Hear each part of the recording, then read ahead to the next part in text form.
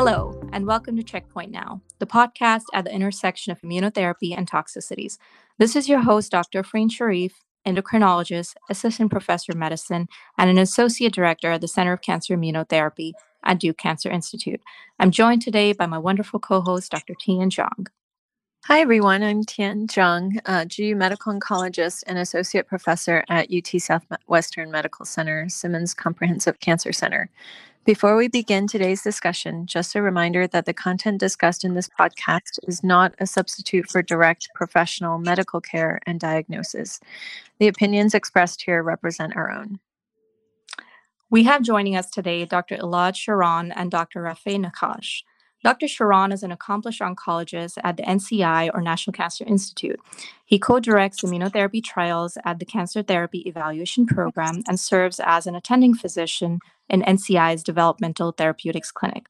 As part of his work in immunotherapy drug development, he has made major efforts to advance the understanding of immune-related adverse events, including the establishment of the Alliance NIH Biorepository for Immune-Related Adverse Events. Our second guest today is Dr. Nakash, an oncologist with a focus on early-phase clinical trials, drug development, and biomarkers in immunotherapy. He's currently an assistant professor of medicine at the Oklahoma Health Stevenson Cancer Center. Welcome to Checkpoint Now, Elad and Rafeh. Thanks very much for having me on the podcast. Thank you for having me.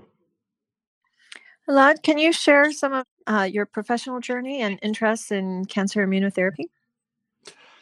Yes, certainly. I think that what we've seen over the past decade to decade and a half in oncology is this explosion of interest actually in cancer immunotherapy. For the most part, I think that there's been this extraordinary acceptance that the immune system is playing a critical role in the selection, frankly, of tumors that end up becoming clinically relevant. A lot of things that we thought were really important in terms of precision oncology ended up being driver mutations that were actually selected for the immune system. And what we've developed over time actually has been this set of blunt tools that started, I guess, from a clinical perspective with CTLA-4, the approval of ipilimumab and the clinical trials earlier in that area from people like Jeff Bluestone and Jim Allison, who helped develop that for cancer uses. And of course, the PD-1 agents that have just been extraordinarily effective in complementing much of the work that has been done previously in terms of developing oncology therapeutics over the past, like I said, decade to decade and a half. As somebody who was really just dedicated to finding new therapies that might be appropriate for patients, I think that, at least for me personally, there was this real natural affinity for what was coming up in the field at the same time as I was initiating my work and developing myself as a cancer drug developer at the National Cancer Institute. So I started just right after fellowship at the NCI as a drug developer. And what was interesting, at least for me, was that we had the opportunity to sort of think a little bit like a drug company at the NCI. CTEP, the Cancer Therapy Evaluation Program that you mentioned before. But think a little bit like a drug company, but really think about it from the perspective of the public good. We have resources really kind of unparalleled at the NCI, a network with 1,000 sites around the United States and all these cooperative groups that are involved, along with a number of major academic centers. And I got a chance probably from the 2012 through 2015 range to sort of learn how drug development really works on a national scale using a public company kind of model. And then, suddenly in 2015, instead of just looking at all these legacy products that we had, I had the opportunity to actually work with these extremely novel therapeutic entities that were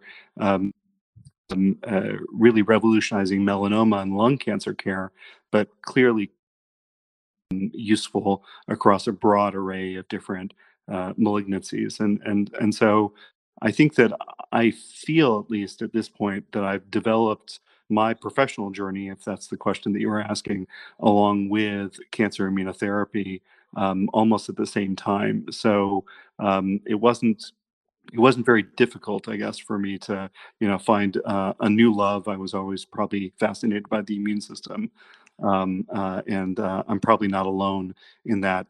Not only from the immune system perspective, but certainly also from the immunotherapy perspective for cancer. Well, that's an incredible story, Elad. I'm sure it's going to inspire many others who want to do what you do and want to learn from what you do.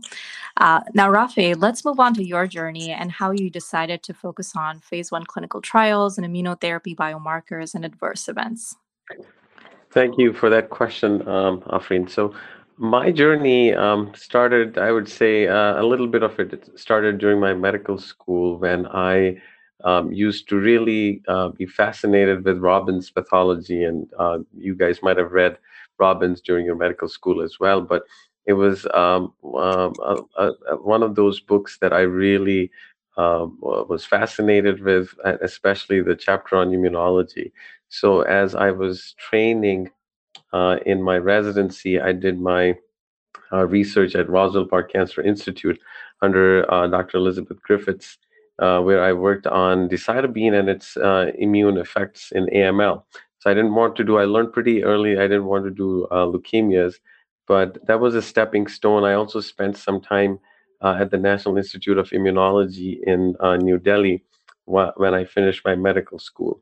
So some of these events shaped up my career trajectory in one way or another. And then during fellowship, as I was doing my medical oncology fellowship at East Carolina University, I started learning about immunotherapy, immune adverse events, which is when immuno-oncology was, entering or gaining momentum in this field. And then one of the events that I would like to highlight that really shaped up my interest in early phase trials, immuno-oncology biomarkers, and immune adverse events was this SITC, Society of Immunotherapy of Cancer, Society of Immunotherapy of Cancer event called the Sparkathon event, which involved selection of around 33 early career investigators around the country coming together from different fields, some PhDs, some mathematical oncologists, some MD PhDs, to tackle interesting problems in immunotherapy that immunotherapy was facing. So we spent 3 days together, and that was one of those events that really shaped up the next few years of my career in terms of collaborations with people that I met there, people who had interest in immune adverse events, immunotherapy trials, immunotherapy biomarkers. And then subsequently, I was working at the National Cancer Institute on a phase 1 drug development fellowship because I really wanted to understand the mechanistic aspects of how early phase clinical trials function, how patients do on early phase clinical trials, and how do we use early phase clinical trials to inform drug discovery and biomarker research. So it was a combination of events, but I would give a lot of credit to that SITC Sparkathon event. And wherever I go, I meet people and I tell them about it. And it's just some unique experiences that sometimes help one in understanding where one's interests lie. And that is one event that kind of shaped my career trajectory. Thank you, Rafi. That was very insightful, and I'm so glad Sparkathon had a sounds like seminal event for you to make those collaborations happen. I want to shift gears just a little bit, and Elad, I'm curious. Historically, what were some of the limitations for including those patients with baseline autoimmune diseases from being treated with immune checkpoint inhibitors? Sure. Yeah. So from a drug development perspective, it's actually quite common to, especially in early phase trials, exclude a fair number of patients from some of the early work in determining whether or not there might be a benefit to a new drug. Unfortunately, what that means ultimately is that while we should be opening up the spigot, as it were, making it so that not necessarily those best fit patients are the only ones that we're studying. There's a tendency, I think, especially in the private sector, so a lot of company-sponsored trials, to really sort of continue restricting eligibility to patients that are, again, the best fit, the healthiest, so that you can see, at least relative to the fact that they might have a given cancer, whether or not your agent actually has the desired effect or improvement in survival response rates, whatever the endpoint that happens to be chosen for your given trial. And so, as part of that, I think that it was actually relatively easy for the people who were at least initially designing a lot of the trials to argue that patients with autoimmune diseases should be excluded from those clinical trials. And I think that's actually still almost universally the case. If you have a serious autoimmune disease, there are very few clinical trials that involve immune checkpoint inhibitors or really immunotherapies of any kind that actually allow for those patients to enroll.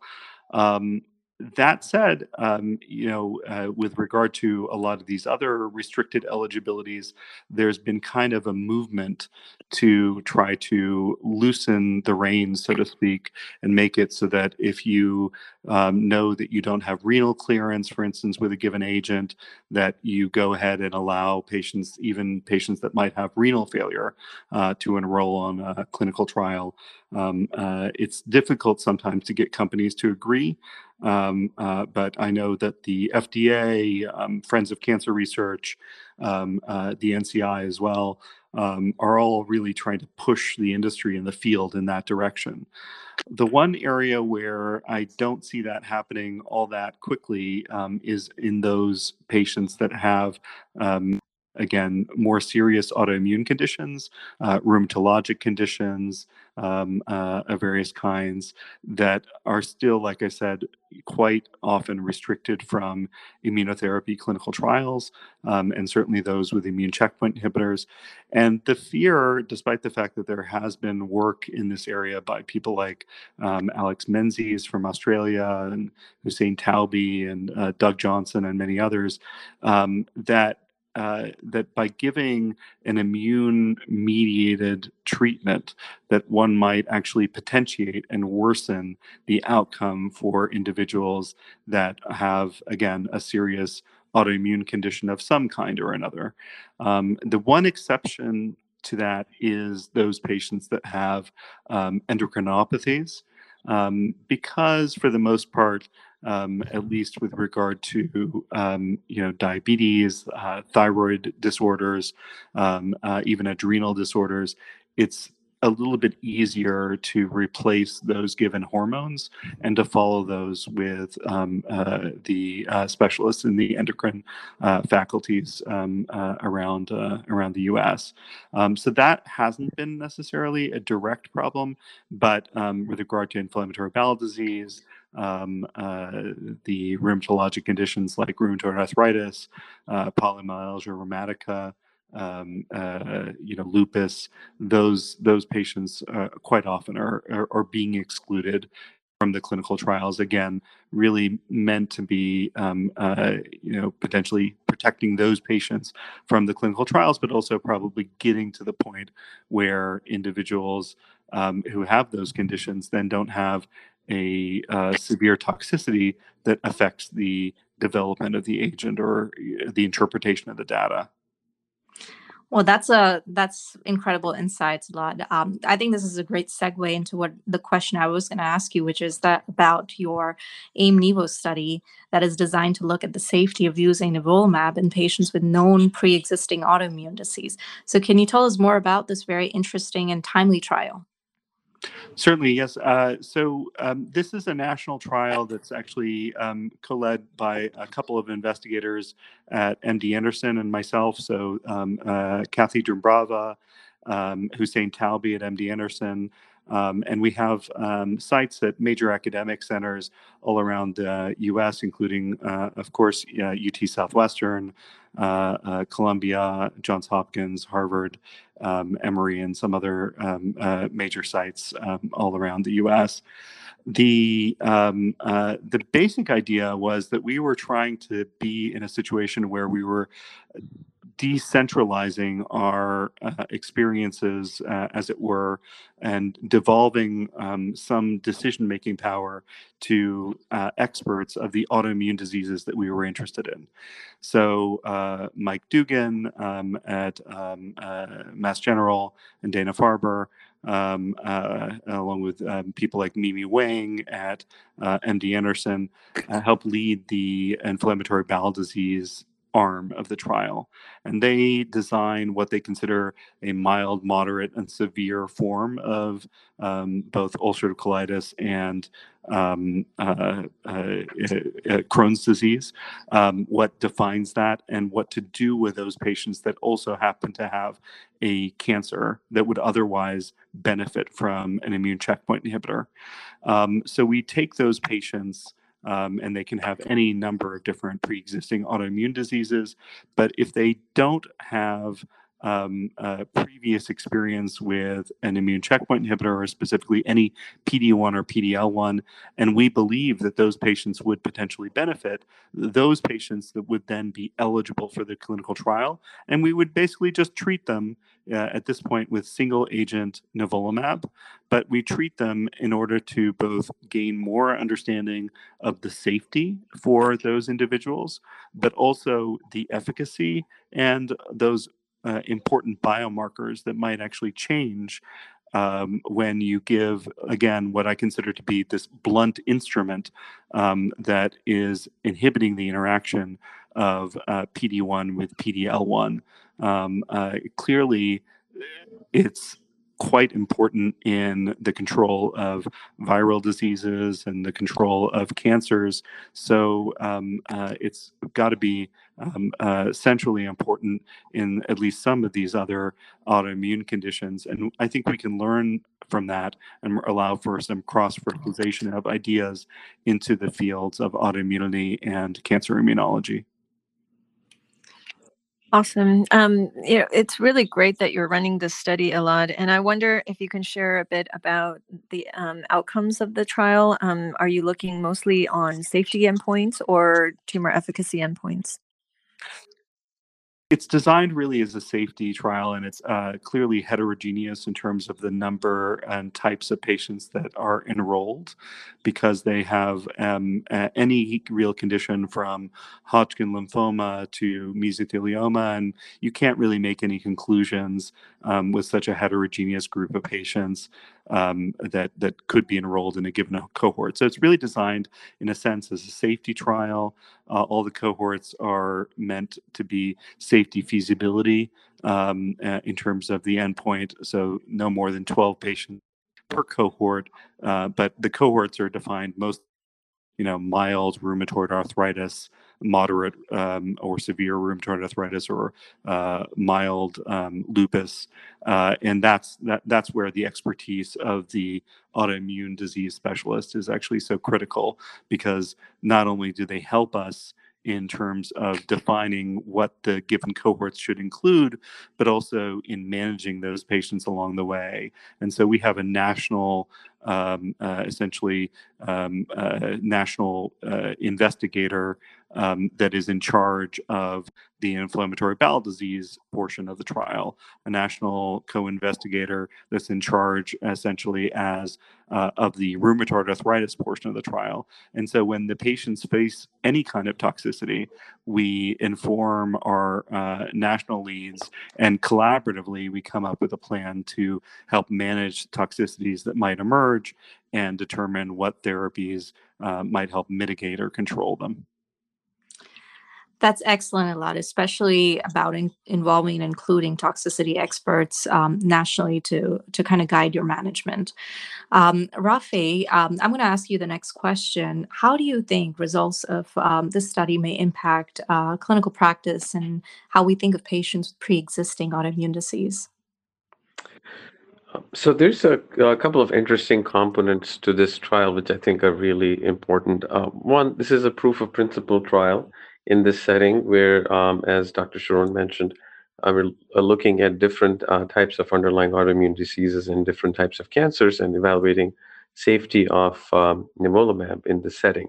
There have been retrospective studies that have kind of shown, some studies have shown, especially in melanoma, that the rate of activation of the underlying autoimmune disease or flare of the autoimmune disease is not as high as one would think, but some other studies have shown some different results. So, which makes it really important to understand this from a clinical trial standpoint. Now, the other very interesting aspect of this is a lot of current efforts are being directed towards understanding providing mechanistic understanding of immune adverse events using biomarkers, etc. Some of the initiatives I'd really like to highlight is the Alliance trial, where Dr. David Cousino and Dr. Elad Sharon is also part of that effort, and also the iCheckIt trial looking at adverse events. It's a SWOG initiative looking at adverse events in patients treated with standard of care therapies.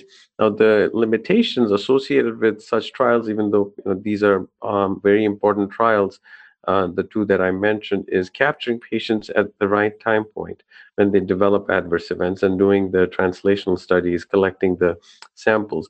So a study like AIM-NIVO becomes really important because you're specifically targeting patients where there's a hypothesis that potentially, the underlying flare may be a limitation factor for these patients with cancer treated with immune checkpoint inhibitors. So if you're capturing these patients with potentially a high predilection for adverse events, then you have the ability to conduct these interesting biomarker studies. And at the same time, from a clinical standpoint, see if the benefit obtained due to treatment surpasses the effect due to the adverse event if a patient may encounter that, depending on whether it's a rheumatological adverse event or some other CNS related adverse event. So I think these aspects make the study really interesting, and there's no good way to answer this question apart from doing a clinical trial, which is what Dr. Sharon and Dr. Tawabi have embarked on. Rafa, I completely agree with that, and it's important to study these special populations in detail. I'm interested. You recently published very interesting data on a special population of patients who are pregnant. In a retrospective cohort of patients, I was wondering if you could share more also about your pregnant cohort of patients with our audience.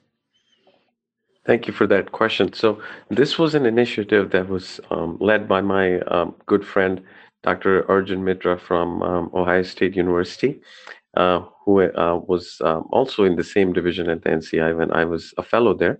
And Dr. Elad Sharon was mentoring us on this project. And we looked at, because there's no data related to patients who are treated with immune checkpoint inhibitors and at the same time have a pregnancy.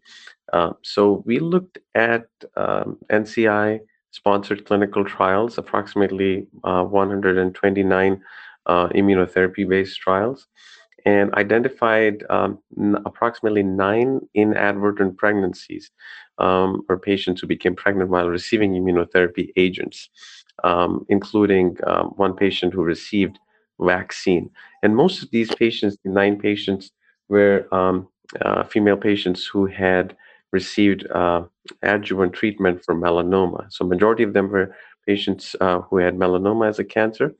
And interestingly, the theme that emerged from this paper was 7 out of the 9 patients that did not terminate their pregnancy had live births, and approximately a follow-up of 4 weeks, after postpartum follow-up of 4 weeks, all the 7 infants were reported to be normal. So there was no significant birth defects that were identified. So one limitation was we did not follow these patients for a couple of years to identify if there was any subsequent events that could be identified. But we did see that within the time frame that we did have some reported follow-up, we did not see any significant issues. So the underlying biology, as some of the listeners may know, that the PD-1, PD-L1, and the CTLA-4 axis is important in maintaining the maternal immune tolerance towards the developing fetus, because the developing fetus is technically a distinct entity, a distinct genetic entity. So some of the human studies, especially in non-human primates, have shown that there's an increased incidence of spontaneous abortions in these animals that receive immune checkpoint inhibitors, which is why most clinical trials exclude pregnant patients and require patients of reproductive potential to use at least 2 contraceptive methods while receiving immune checkpoint inhibitors. So that basically there's no data in this space. And we've had clinical instances when young female patients have asked us if they're receiving treatment, for example, for say melanoma or sarcoma, and if they want to conceive in the near future, how would that play into this whole context of receiving immunotherapy? So I think our paper, even though it's it's a small study, it it does not shape practice, but I think what it does is provide some evidence in terms of having an informed discussion with women with cancer, to have a decision whether if they wish to become pregnant while on therapy, how things may what kind of things they might want to know about or expect if they're interested in conceiving post therapy or even while therapy. So I think there are some initiatives, translational initiatives looking at pregnant patients treated with immune checkpoint inhibitors to better understand the bioavailability of the drug, to understand if it crosses the placenta, what effects can it have on the developing fetus, because most of the patients with pregnancy in our cohort were identified to be pregnant within the first trimester, which is when organogenesis takes place. And interestingly, all the babies that were born at the end of the pregnancies did not have any birth defects. So there's a lot of work that needs to be done in this space, but I think this paper led by Dr. Arjun Mitra and myself and Dr. Sharon, I think, provides some interesting insights as to what are the next steps that we should look towards to inform decision making in this unique patient population. Thank you, Rafe, for breaking that information down for us. Especially, I really like how you shared how this can impact clinical decision making, especially with female patients who are diagnosed with cancer and are embarking on the immunotherapy journey. So thanks so much for sharing that. Can you tell us a little bit more about your experience with special populations and patients over 80 receiving immune checkpoint inhibitors? Were they more likely to get immune-related adverse events?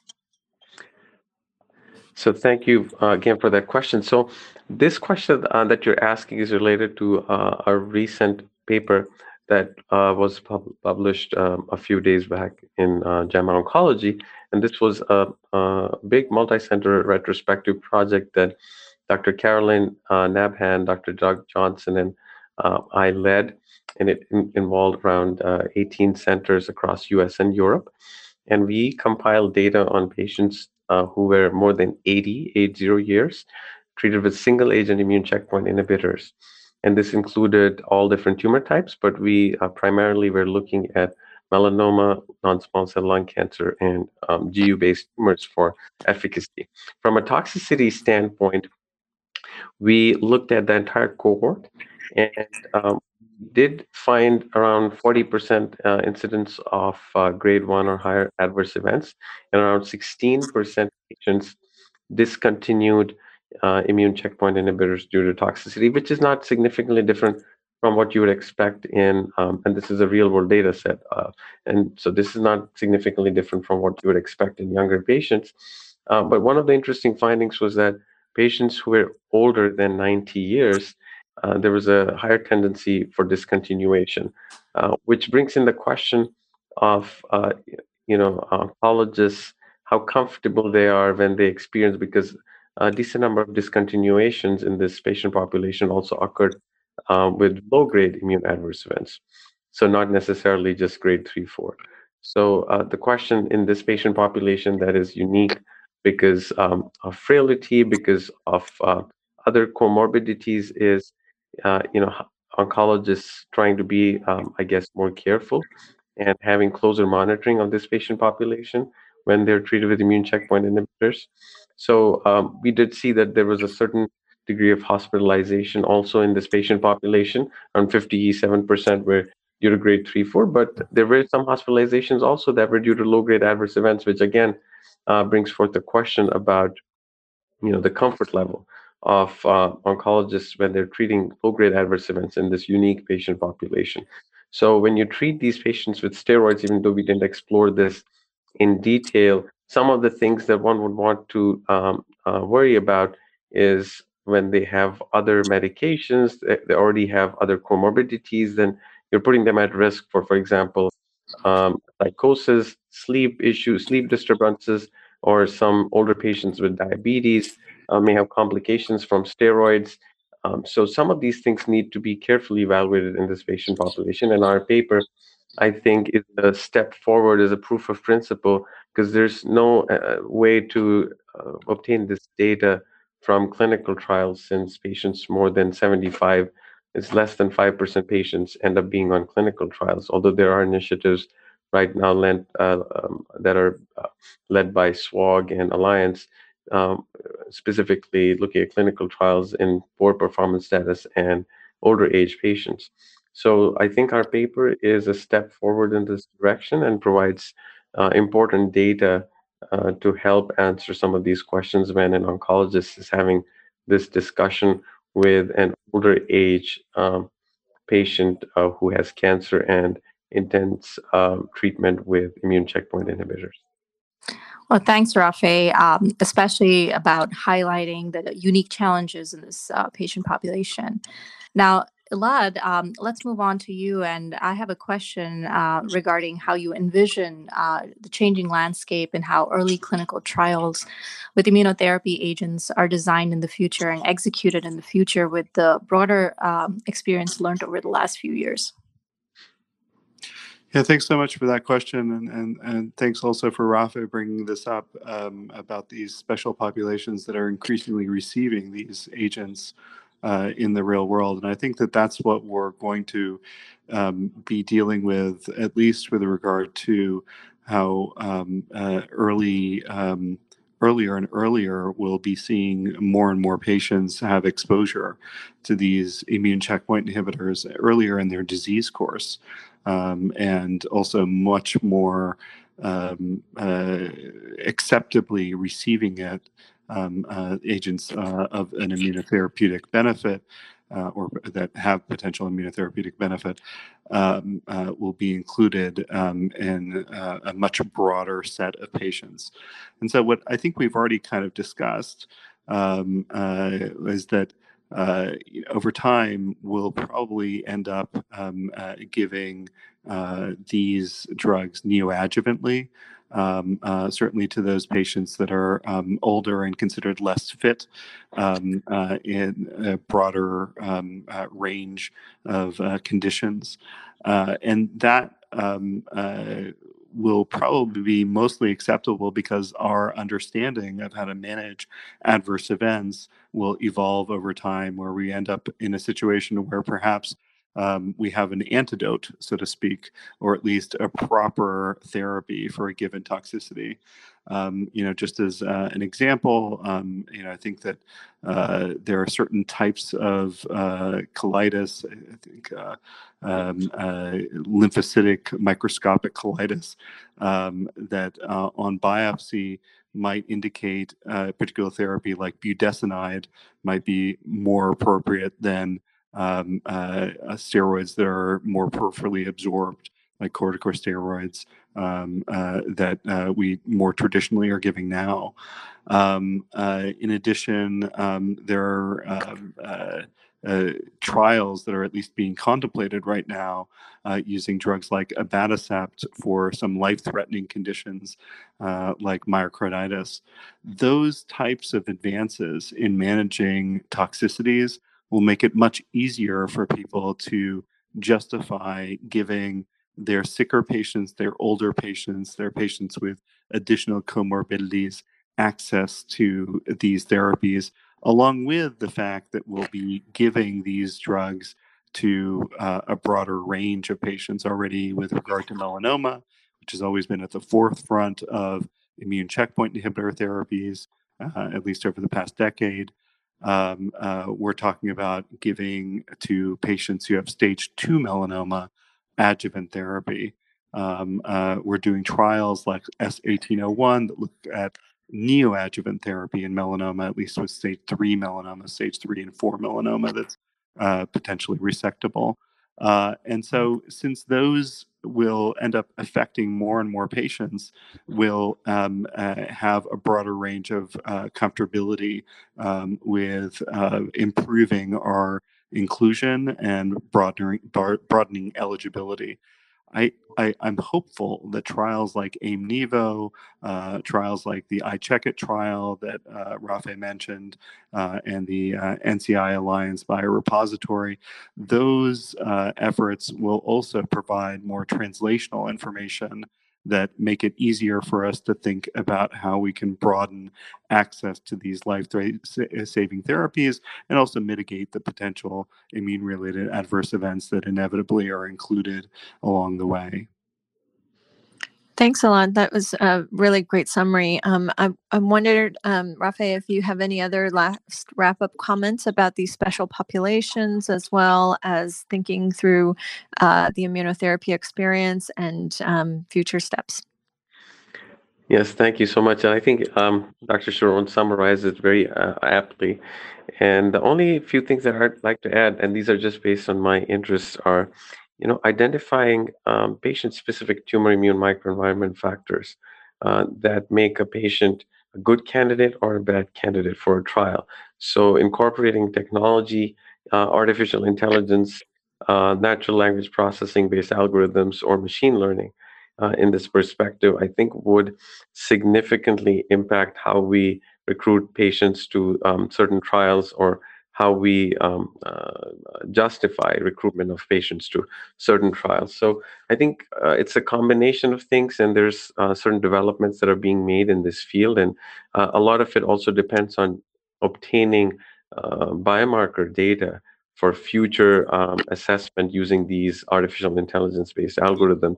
So NCI-sponsored trials, for example, or cooperative group-sponsored trials, which have a strong biomarker translational component, would be immensely important in generating some of this data. So similarly, again, this iCheckIt trial that's being led by Dr. Guntur and Dr. Kudrer in SWOG is another important initiative. It involves collection of samples, similar to the Alliance biomarker trial, where these sort of data, when used appropriately using the technology that I mentioned, would help guide future therapeutics and identify the right patients for the right trials.